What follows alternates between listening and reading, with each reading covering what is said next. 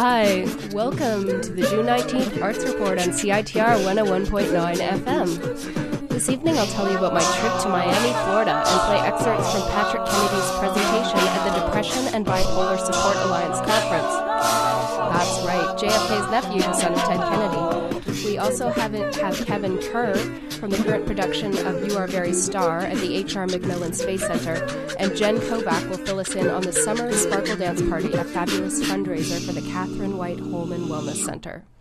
Hi, I'm your host for this evening, Sara Lapsley. I've been away for the last week in Miami, Florida, and I'm excited to tell you a bit about that. I say, if you haven't returned like sunburnt, hoarse, exhausted, sick with the tropical flu, and dead broke, then you haven't done Miami right, and I did it right. So please bear with me. I'm a bit croaky, contagious, and sniffly, so I'll just do my best for you. I went down to Miami to attend the annual network meeting of my research team, CREST BD. So that stands for the Collaborative Research Team to Study Psychosocial Issues in Bipolar Disorder. So we're a multidisciplinary team based out of the psychiatry department here at UBC. So what is bipolar disorder? Most people have heard of it, but it's a brain disease that occurs in 1 to 2% of the population. It's considered highly genetic, and it presents as a various combination of mood kind of swings. So can be very dark, deep depressions, can be these very elevated, euphoric, maniacal kind of states, and sometimes presents as a mixed state where you're kind of agitated in a maniacal way with depression. So it's episodic. And like historically, it's been considered serious and progressive, although that's changing as we become aware that many high-functioning people live well with bipolar disorder as long as they kind of adhere to a balanced lifestyle and take medication. So people like Catherine Zeta-Jones has been very open about living with bipolar disorder. Stephen Fry, the British comedian, Pete Townsend, Sting are just like a few of the many celebrities. It does seem to confer a certain ability or ambition, sometimes they call it, like the genius disease. It's correlated with quite a bit of creativity. But there's also a lot of mental distress that comes with it. So high suicide rates, very high comorbid addiction, and often cardiovascular issues. So I have bipolar disorder. I'm very open about it, and I'm open about it because I like to raise awareness and combat stigma. So my involvement in the research team here at UBC has had a big impact on my life for the good, because I've had exposure to a positive message and the opportunity to work directly with some of the top researchers in the world in the area of bipolar disorder. So we met for a couple of days at this beautiful hotel in Coconut Grove, which is a suburb of Miami, and then we headed down to South Beach for a few days to attend the International Society of Bipolar Disorders Conference, which is sort of a biomedical conference largely looking at topics related to genetics, epidemiology, and neuroscience. Fun. But we like to do research, but we also like to have fun. So Miami is amazing. Have you ever been there? You should go. So how to describe it? It's tropical, very clean American city. It has its own culture, a huge Latin influence, very glamorous, lots of money. It has its own fashion. Like people love to wear skimpy outfits. The skimpier, the better. Over the top, kind of glam, high heels. People love to wear sparkly, blingy things. Really bright colors are sort of what people love to wear, muumuus, anything tropical. People love music, amazing food. We ate a lot of ceviche, tropical fruits, mojitos. So if you think like Miami Vice, Versace, fast living, there's a huge modern art scene. The Art Deco Mile on South Beach is like this stretch of 850 restored Art Deco buildings. And new buildings they build in the style of Art Deco. Places like Coconut Grove or Coral Gables have more of an artsy feel, like little cottages surrounded by manicured kind of jungly plants. South Beach is where we traditionally think of Miami. All the hotels along the beach, white sand. The water changes, of course, but it's really clear and beautiful and clean, turquoise and deep blue, warm. You can see out to Cuba. So everything about Miami is sort of light and bright, and at times I pick up this sort of very ancient, like Greek or Atlantis vibe. Definitely good vibes in Miami. Once I get a job and graduate from UBC, I plan to return every year for a holiday like a snowbird. So it's insanely... I'm on the air, Dan. Bye.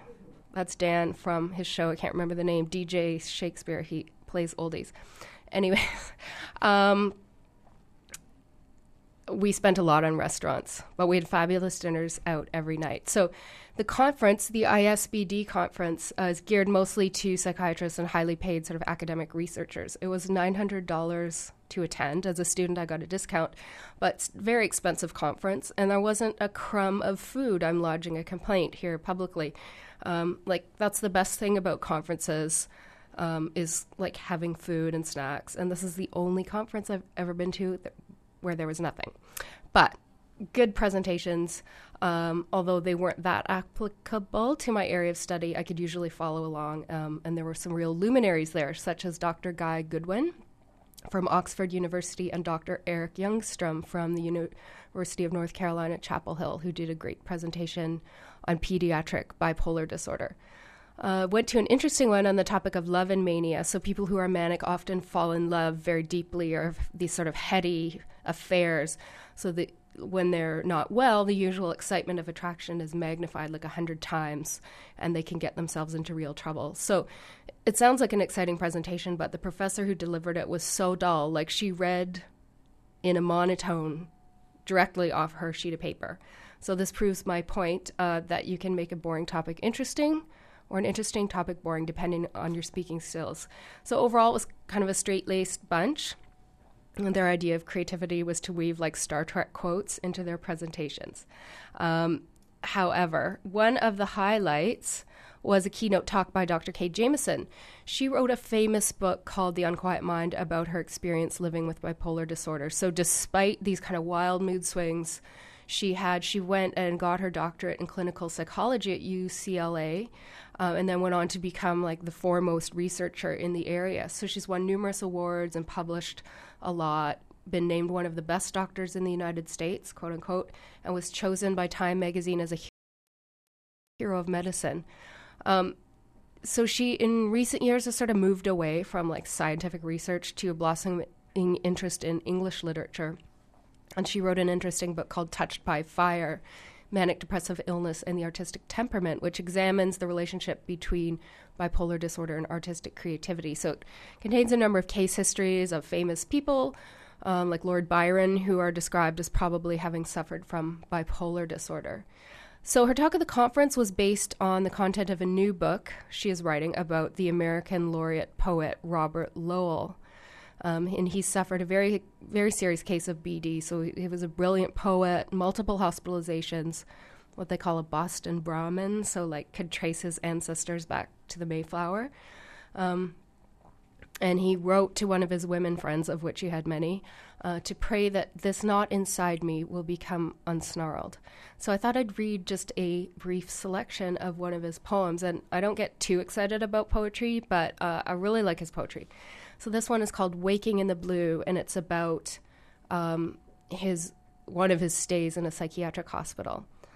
Azure day makes my agonized blue window bleaker. Crows maunder on the petrified fairway. Absence, my heart grows tense, as though a harpoon were sparring for the kill. This is the house for the mentally ill. After a hearty New England breakfast, I weigh 200 pounds this morning. Cock of the walk, I strut in my turtle-necked French sailor's jersey before the metal shaving mirrors and see the shaky future grow familiar in the pinched indigenous faces of these thoroughbred mental cases. Twice my age and half my weight, we are all old-timers. Each of us holds a locked razor. Thank you. Just kidding. It was a great thrill to see Kay Redfield Jamieson, who gave the presentation about Robert Lowell, and people were a bit critical, like, she's abandoned science, but I think, she's already made her scientific contributions and her heart clearly lies in the arts. And there is a slowness and a melancholy about her, and so you can tell she still struggles with bipolar disorder. Now, to my favorite part, I want to give you a bit of context simultaneously to the biomedical International Society of Bipolar Disorder Conference. It was the annual conference of the Depression and Bipolar Support Alliance at a different hotel. And so this is a self-help group, a big self-help group in the U.S. And it's organized by and for people with mental health issues, and they call themselves consumers.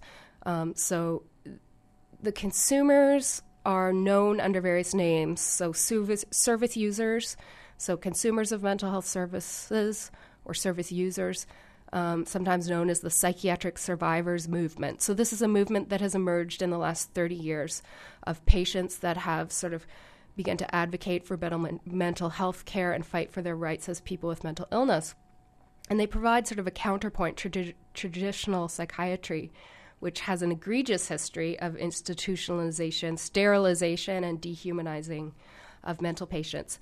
So obviously things have changed quite a lot, but there are still strong differences between these two groups. So the psychiatrists are still trained largely as experts and to restore normalcy in their patients as long as they do these things like take medication. They're often privileged and sometimes removed from the life experience of their patients. Consumers, on the other hand, tend to be highly suspicious of mental health practitioners, sometimes to their own detriment. So there's a move to make medical care more patient-centered, and in that spirit, we had the two conferences converge for a day of programming. So the very straight-laced psychiatrists and then a convergence of mental health consumers who subscribe to a kind of mad pride. Like if they want to do cartwheels in the conference hotel lobby, that's cool. Wear crazy clothes. So I really enjoyed them, and I identify as one of them, and I had a privilege of meeting a number of fantastic people from the Depression and Bipolar Support Alliance, including Blake Levine, who is a person with bipolar who has a private practice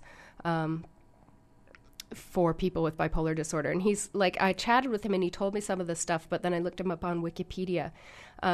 And so before he became a therapist, as a child, he was featured on Entertainment Tonight, Maury Povich, The Jon Stewart Show, CNN, and many other shows about his experiences collecting autographs from celebrities, which he would sell.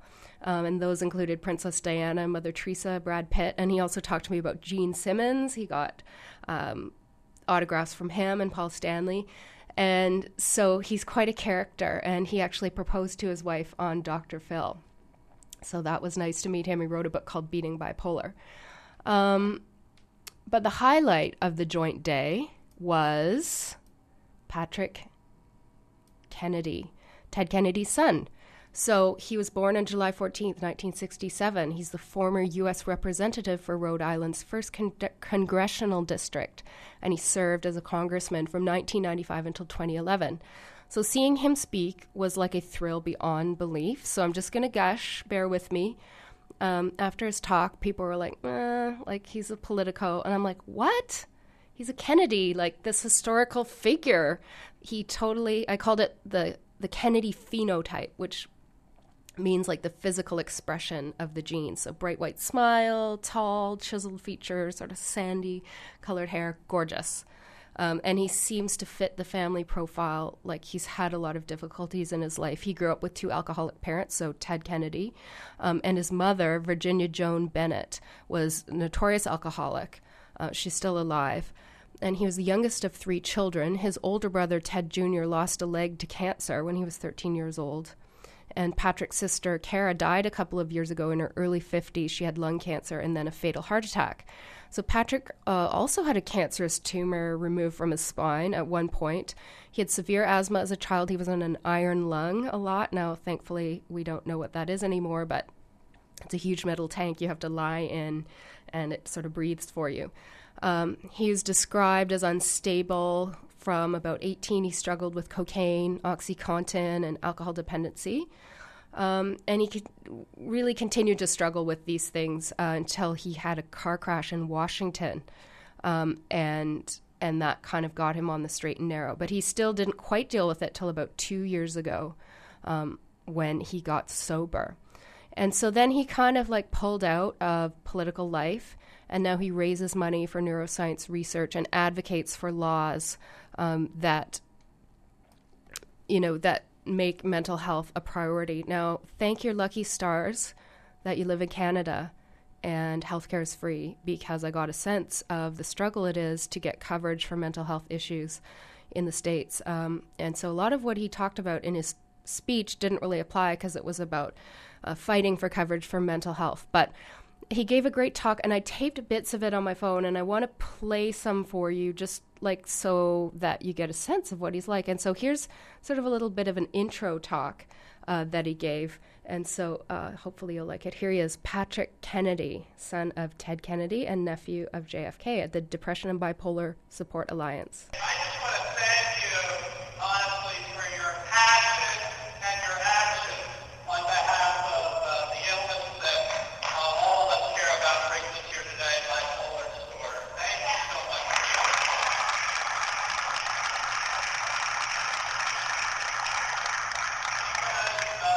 For all of us who have family members who are like ourselves, have suffered from this, I know that it can be a perfectly beautiful day outside, but we can be imprisoned in our minds with our illness, and we can be held hostage by the shame and stigma that comes with those feelings that are produced and the behaviors that often result when our illnesses aren't properly treated. And what you're doing is trying to connect the dots so that we can bring this message that our illness is just like every other physical illness, and it needs to be treated the same as every other physical illness. That was Patrick Kennedy at the Depression and Bipolar Support Alliance. So I was totally blown away by his talk. He was so nervous just before he went on, and I had read that about him, that he's very nervous, and he just looked like he might throw up. And then he got up there and he just blew everyone away. And I kind of had this peak experience listening to him. So much power in his voice, and so American, you really felt like you were watching this historical person. And the beauty of what he did really was to identify with the underdog, so the mental health consumers. And in doing so, he really shifted the power imbalance in the room. And so I really, as someone with bipolar disorder, I think he's truly a hero to speak out about the stigma of mental illness and addiction. And he's taking a big risk in doing so politically. So here's a little bit more from him. And he opens talking about Jared Loughner, who's the guy that shot a congresswoman. I can't remember her name, but he's opens up talking about him and how we need to get people help earlier. We knew for ages that Jared Loughner had trouble. Did we call a doctor for him, or did we call the police on him? We call the police on him. Kansas police, come get this person. I won't use all the pejoratives that we all know are used to describe people with suffering from a physical illness. There's the terms that are used to describe us as patients are dehumanizing and lead to the stigma where most of us end up in prison as opposed to hospitals. That's the fact. So it's not as if we have to somehow wake up today and say, yes, people have serious mental illness, and yes, we need extraordinary measures to treat them. The real answer is, why did their illness become so deep, pathologized? Why did their illness become so complicated? Because we waited forever to treat them with the appropriate treatment. That was Patrick Kennedy, and you're listening to CITR 101.9 FM. So, yeah, he just was amazing, and he said a lot of sort of notable things, like, we're all children of God, and we each have a spark of divinity, and to deny the God in each other is to deny the dignity of others. And salvation comes in rising above our own individual interests and addressing the suffering of others. So that's a beautiful message. And another thing he said was, we all need love and intimacy or we will perish. And when he said it, he looked right at me. I was in the front and held my gaze for like 4 long Mississippi seconds. That was the most action I've gotten in 2013 or 2012. And after you've had an erotic moment, however brief or imaginary, with a Kennedy, there's no going back. Top that. Anyways, since I've gotten home, I've been reading voraciously about the Kennedy family. There's so much to learn. And I got this bio of Ted Kennedy from the library, and it's awful. I mean, it's by this guy, Burton Hirsch, and it's the most florid thing maybe I've ever read. And I just wanted to read you this paragraph because this is what the book is like. So don't get it. There's other better Kennedy books out there. Here's a quote from the book on Edward Kennedy. Just as a medieval nobleman might drop off his horse at the sight of some lively peasant girl's well-turned haunch among the harvest sheaves, and refresh his loins beneath the noonday sun, so Kennedy had few inhibitions about declaring his interests, then promptly following up. So yeah, that's, well, yuck, hate. But, I got reading about the JFK assassination, who did it, like the mob for sure, because JFK's father, Joe Kennedy, did a lot of business with the mob, yet when they came to power, the sons, Robert Kennedy and JFK, they prosecuted the mob. So that probably had something to do with it. Now, Lyndon Johnson, I found, was sort of under suspicion. So that was interesting. But I guess no one knows. Many people have spent years thinking about it. So I just want to play a final clip of Patrick Kennedy. And here he's referring to JFK and JFK's message to Martin Luther King. And then he sort of ties the idea together of mental health being a civil rights issue. So here he is, Patrick Kennedy. Hold on, be patient. That's the message to Martin Luther King in a Birmingham jail. Just be patient. And of course, his letter from a Birmingham jail and President Kennedy's message of basically, how would you like it if you had different colored skin and you live in a country that denies you equal rights simply by the tint of the color of your skin? How would that make you feel? And that goes back to the golden rule. Treat other people as you yourself would like to be treated.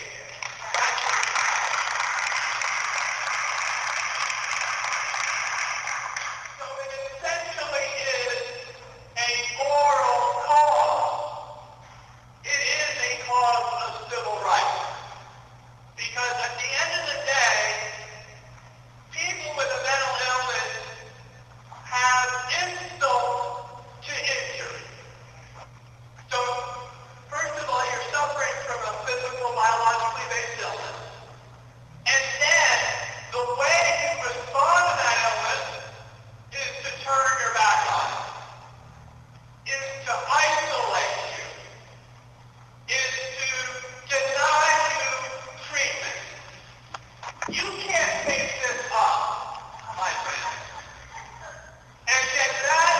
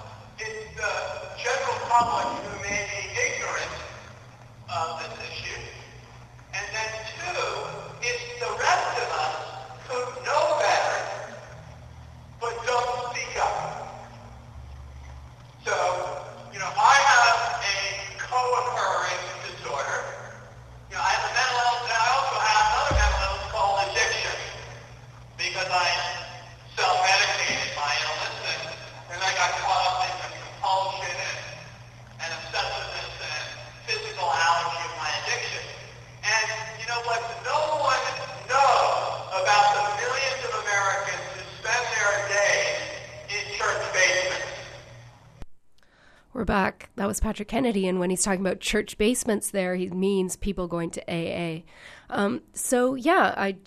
That was amazing. And I'm kind of going overtime with this segment, but I had to look at his astrology. Scorpio ascendant, very sexy, Cancer sun. And so Cancer is kind of a sign of the public and family roots. So like the Kennedys are totally sort of Cancerian.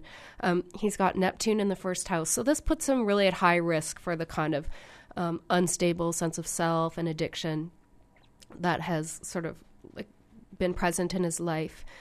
Sort of a redeemer or victim archetype. And people like Courtney Love and River Phoenix also have Neptune in the first house, so they've struggled with addiction. Sun and Jupiter are in his ninth house, so wise statesman, politics, law, culture, teaching, philosophy. So in the past, he said he would run for president, but since then he's sort of withdrawn from politics. Is it still a possibility he could return? I think definitely. I think it depends on his health and his beliefs about his ability to handle the phenomenal stress that might come with political office. And would the American public accept a self-identified bipolar person? Maybe not. So I think Patrick Kennedy can, if he wants to. He'd have to build his confidence on a really deep level.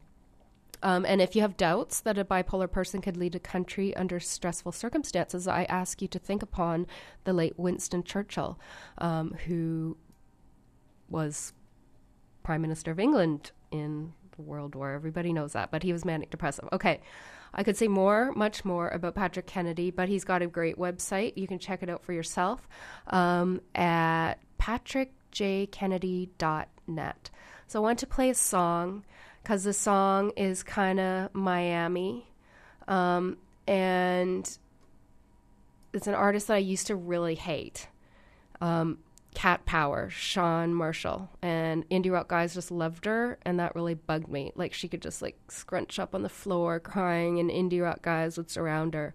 But she actually is bipolar. She actually has alcoholism, like Patrick Kennedy, and she lives in Miami. And I really love this song, and it's called "Lived in Bars." So it goes out to Patrick Kennedy and everyone else with bipolar and alcohol issues. Here it is.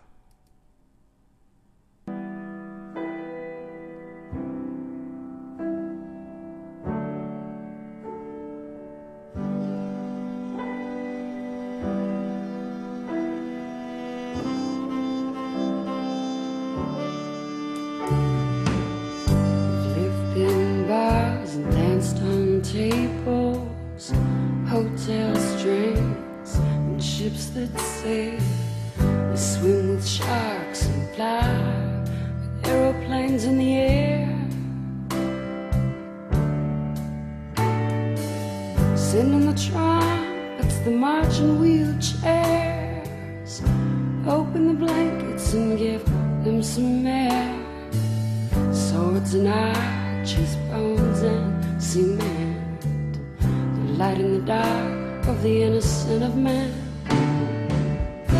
We know your house so very well, and we'll wake you once we've walked up out your stairs. There's nothing like living in a bottle, and nothing like ending it all for the world. We're so glad you have come back. Every living line will in your lap. Kid has a homecoming, the champion, the horse. Who's gonna play drums, guitar, or organ with chorus? As far as we walk from both ends of the sand, never have we caught a glimpse of this man. We know your house so very well. We will bust down your door if you're not there. Lives in bars and danced on tables, hotels, trains, and ships that sail. Swim with sharks and fly aeroplanes out of here. Out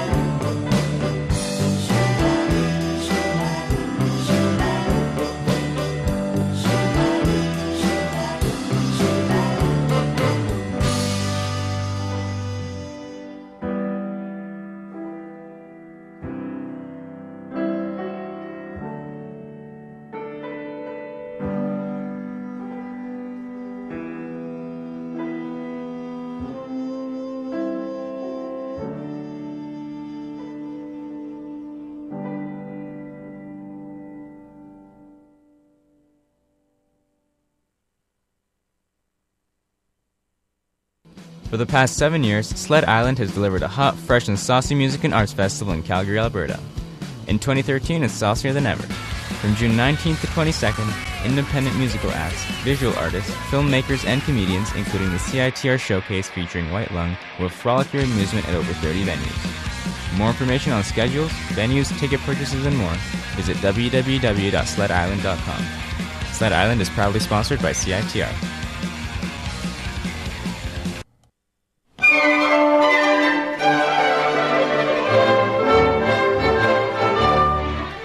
Want to know what's up at UBC? Read the UBC. It's only the largest student newspaper in Western Canada, and it's written and edited entirely by UBC students. The UBC is your source for on-campus news, culture, and sports. New editions come out every Monday and Thursday. For breaking news as well as amazing videos and blogs, check out ubc.ca.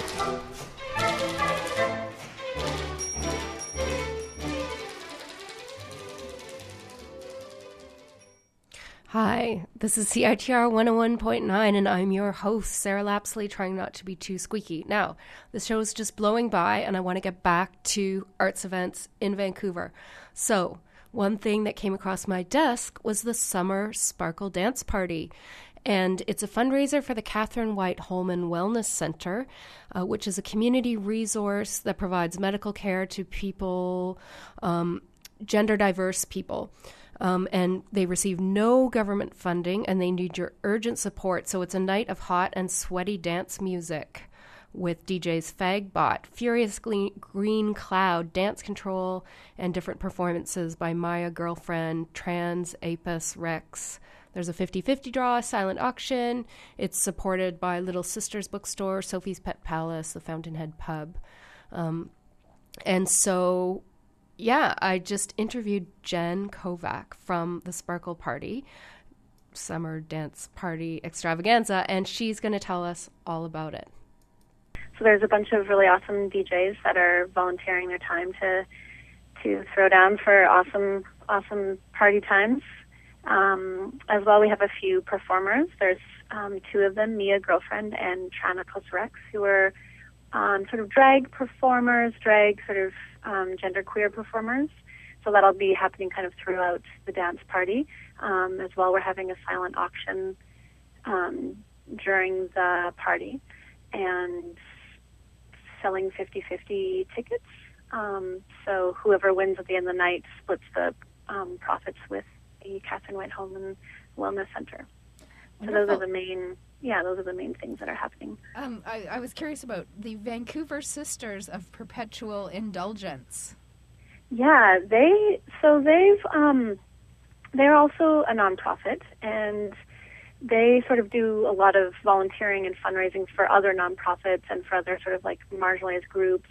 They do a lot of work with the queer communities, and they're volunteering their time. I think they're working the door. They're going to be selling 50-50 tickets and just kind of volunteering their time to show up. They have these incredible, like really elaborate outfits. They're sort of like these drag sort of nuns that have, just really incredible outfits. So they're kind of there to get people really hyped up, and they have a really amazing presence and sort of, just hopefully raising money for this cause, and they work on other events as well.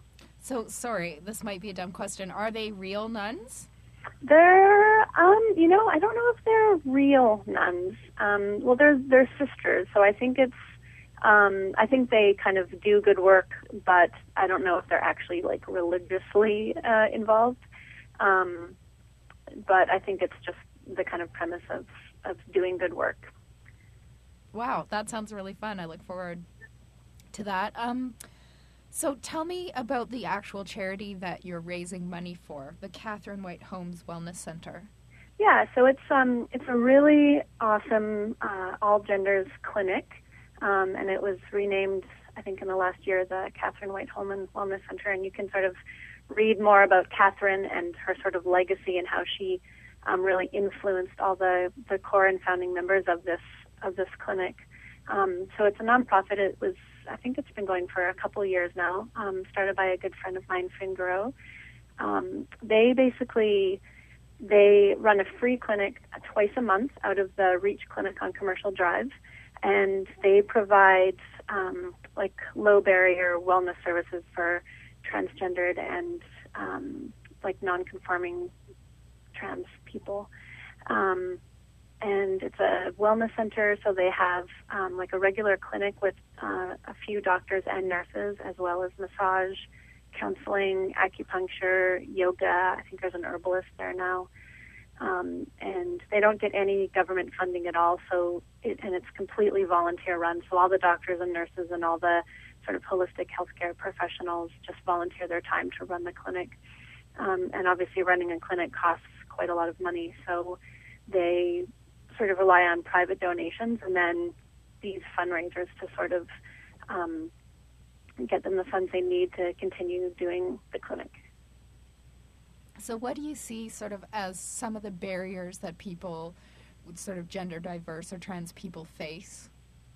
I think, like I'm not trans, but a lot of friends that are close to me are, and what I've heard from them from their experience is that walking into a doctor's office can be really terrifying, because a lot of doctors, unfortunately, even today, people going through med school are not trained around gender diverse people or trans issues or health concerns that trans people might have, or even the way that people are accessing the kind of health care they need, if they need to be on hormones, if they want to have different surgeries. So most of the practitioners, some of them are trans and some of them are allies, and they just have sort of more of a grasp around the issues that these people face, and so they're able to kind of provide a better level of health care for them. And they're also, all the practitioners are really open to the people that access their clinic. They want to be kind of held accountable, and also they want to get feedback from the community that they are supporting. We're back on CITR 101.9 FM. You're listening to The Arts Report. I'm your host, Sara Lapsley, and we were just talking to Jen Kovac, who's helping to put on the Summer Sparkle Dance Party. And that's this Saturday, June 22nd at 9 p.m. at the Wise Hall, 1882 Adenac Street. And it's a fundraiser for the Catherine White Holman Wellness Centre. And I just want to take a couple minutes to talk about the importance of raising awareness of gender issues. I took a course here at UBC, can't remember the name of my prof, but he was an amazing guy who had written a book on trans issues and introduced me just to the basics that I should have already known. And it's a sensitive topic because language is so important, and we want to make sure we're using the right language. So this idea of the gender binary, we're men or we're women, and it's like the most basic categorization. And for people that don't fit neatly into that categorization, they can come up against barriers. And the other term that was new to me was cisgender. So our sex is like our physical sex, like our anatomical attributes, and gender is how we experience whether we're masculine or feminine. So for those of us who are cisgendered, it's like our anatomical bits are sort of the same as our perception. So I'm anatomically female and I identify as a female, but it's a very painful experience for those people who aren't cisgender. And I've read, interviews and stuff with people who talk about from a very young age feeling very clearly they don't belong in their bodies. It's like alien and foreign to them. And when they move through the process of the sex change, hormones and surgeries, they start to feel at home and they start to feel like themselves. And so we really need to provide that medical care to them so they can come home to themselves. And for transgendered people, so transsexual are people that actually make a full switch over to a different sex and then just identify plainly with the other sex. For transgendered people, they defy that binary and they want to move within it and not identify with either sex necessarily. So there's a large diversity among those people and how they see themselves. And one of the painful things for them at times can be the washroom issue. And those of us who just always know what washroom to go into, don't have this issue. And I want to read just a little passage from Ivan E. Coyote's book. Now, Ivan E. Coyote is transgendered, though on the back of her book, she refers to herself as a her. No, not everyone wants to go with that pronoun, but Ivan's really great, hilarious, and a great writer. So this is her story. Dear Lady in the Women's Washroom. I can only surmise from our recent interaction that I startled you in the women's washroom at the mall today. I guess I don't look much like you would seem to think a female washroom user should. This is not the first time this has happened. In fact, this was not the first time this has happened to me this week. Forgive me if I was not as patient with you as you seem to feel I should have been. But I would like to point out that your high-pitched squeal startled me, and I needed to urinate very badly. To ensure that the next time this happens to you, or me, that things should go more smoothly for everyone involved, I've jotted down a couple of notes for your reference. Not everyone fits easily into one of the two options provided on your standard public washroom doors. In my world, gender is a spectrum, not a binary. Just because an individual does not present as what you feel a woman should look like does not mean that they do not belong there. Public washrooms are just that, public.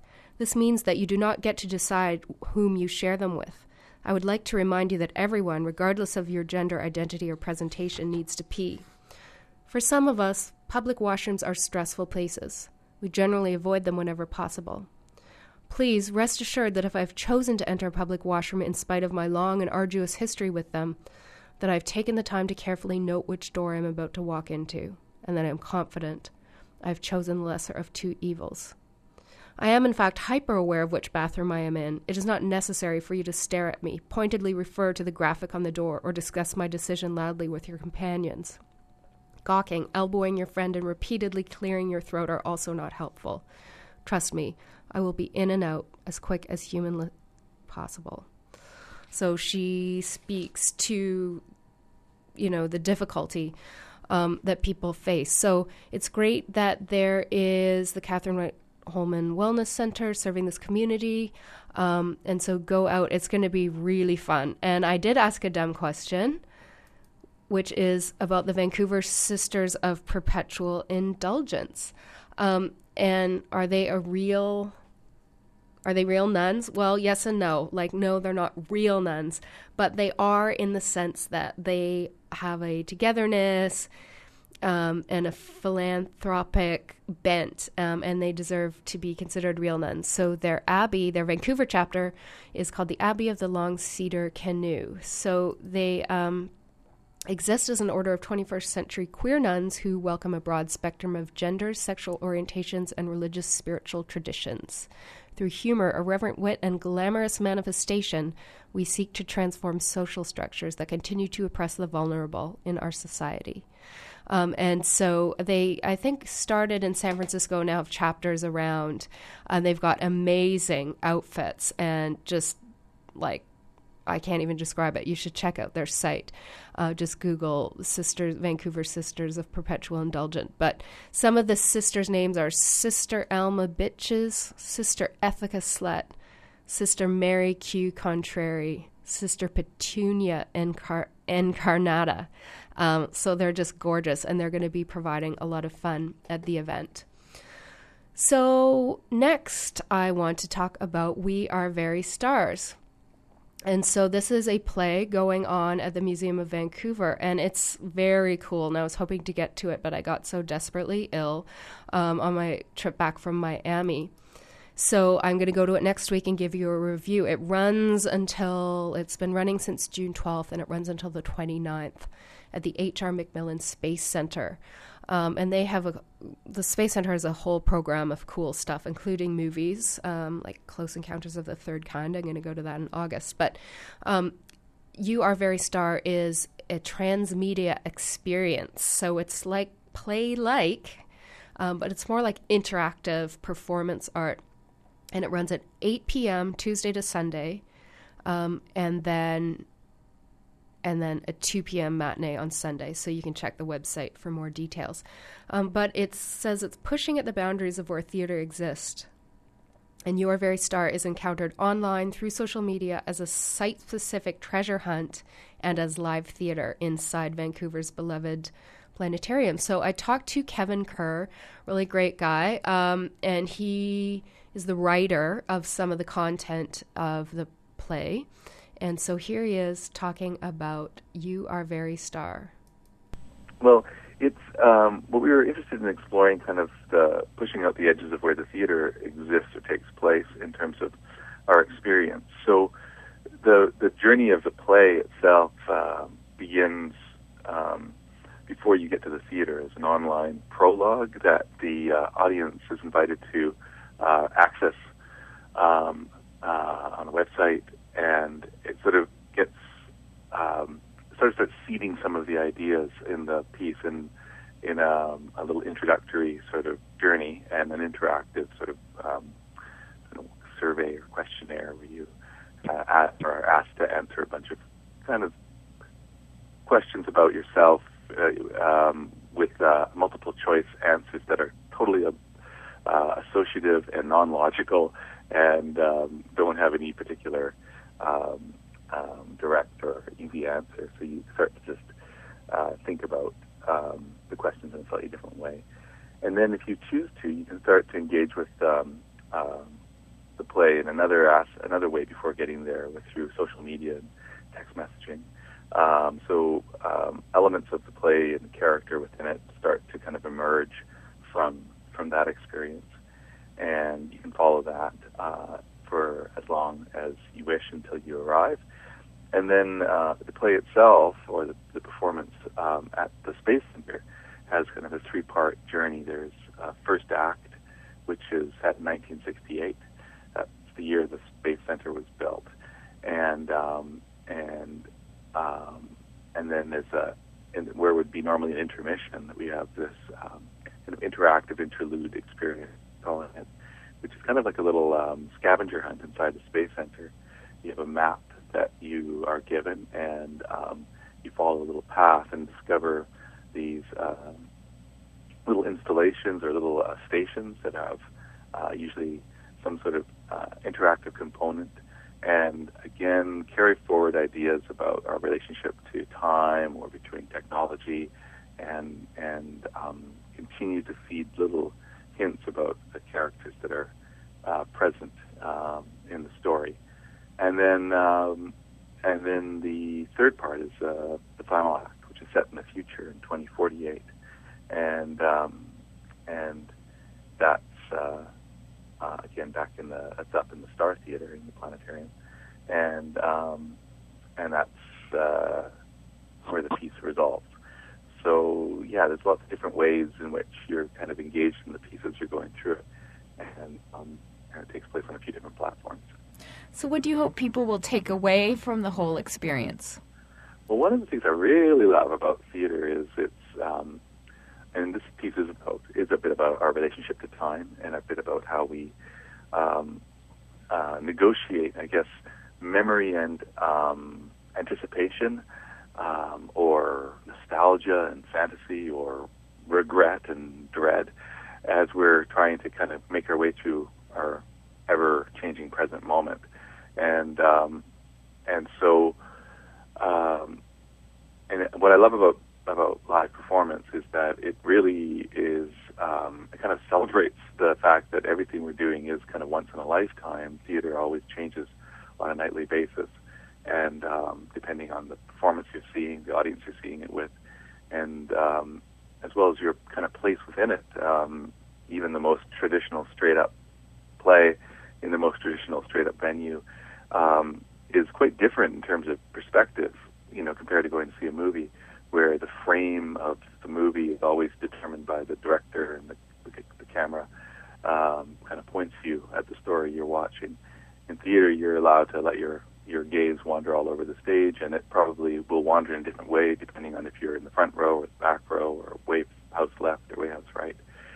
And I love the fact that theater shifts very much. It really becomes a very individualized experience, and kind of celebrates the way that we are part of the creation of the show as the audience. We help kind of finish the story by being there and kind of drawing the final lines between the dots that are put out by the story and the artists. And so this piece takes that, I think, kind of to another step, and really puts a lot of the power in the audience's hands in terms of the way they're going to assemble the final image or picture in their mind as to what it is. But mostly, I think of it as a piece about the way we think about our place in time and how that shifts our response to kind of the way we kind of build our reality as we go moment by moment. Baby, start me up. Get your early bird passes for the Vancouver Folk Music Festival until June 11th. Step outside normal society with Steve Earle and the Dukes, Devotchka, and Vancouver's own Hannah Georges. The Vancouver Folk Music Festival, July 19th to 21st at Jericho Beach Park. More information at thefestival.bc.ca.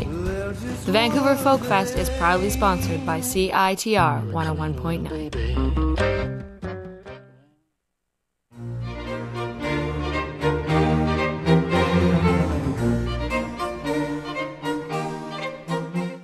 For a taste of the classics with a twist, join me, Marguerite, with Classical Chaos Sunday mornings starting at 9, right here on CITR 101.9 FM, Vancouver, Canada.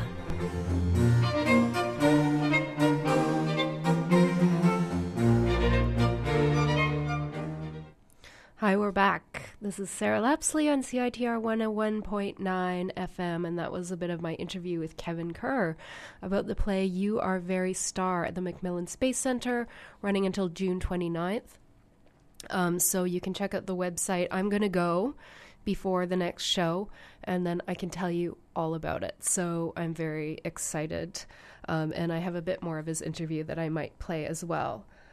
So I went last night to the Chan Center media preview, and it was really nice. I was able to clear a big space around myself by announcing how sick I was, but no, I'm just kidding. They had people there talking about the upcoming 2013-2014 season, and they had beautiful hors d'oeuvres and free drinks for everybody. And it's a great space, and I ran into a very old friend, David Lester from Mechanormal. And his wife is a program director, works at Chan Center. So the Chan Center is an amazing space, and you can actually rent the space for your own events, if I'm sure they're very expensive. But David Lester and his partner, Gene Smith and Mechanormal, have been doing great music and art for like 30 years. And I think their definition of success really is that they get to still do what they love to do, which is travel around, play music, meet people. And they both do painting, graphic art, and writing. So it was really nice to connect with him. And I also saw Marguerite, who's the host of Classical Chaos. So I'm glad I went. And maybe I'll just fill you in, down the road as these events come up, because it won't be for a while that there's stuff happening at the Chan. I think the first thing is in October, the Kronos Quartet with Philip Glass will be there and his Kronos Quartet. And Winston Marsalis is coming as well. But anyways, it's time to leave. I'm sorry, I just kind of talked. I wanted to leave with a couple of cool songs. The first one I'm going to play is Superchunk, because Superchunk are playing at the Sled Island Festival, which is happening starting tomorrow, I guess. And CITR, I believe, is one of the sponsors. And so it looks like a lot of great bands. And Superchunk, you'll have to look up when they're playing or where they're playing on the schedule. I'm not going to do that work for you. Just kidding. But this is one of their songs to bring it back to the bipolar theme of early in the show. This is their song, Hyper Enough. And I should say goodbye first and say thank you for tuning in, bearing with me. I'll be back next week. So I missed, 2 weeks. So now I'm going to take next week as well. I'm going to the Jessie Award nomination celebration, and so I'll talk about that. We've got some arts reporters, yay, who are going to cover the UBC opera production of Carmen. So follow us on Facebook and Twitter. We try to post there as often as we can, and so join us again next week on June 26th. So have a lovely evening. Here's Superchunk with Hyper Enough, and after that I'm going to play Spacemen 3 and their song Take Me to the Other Side. So good night.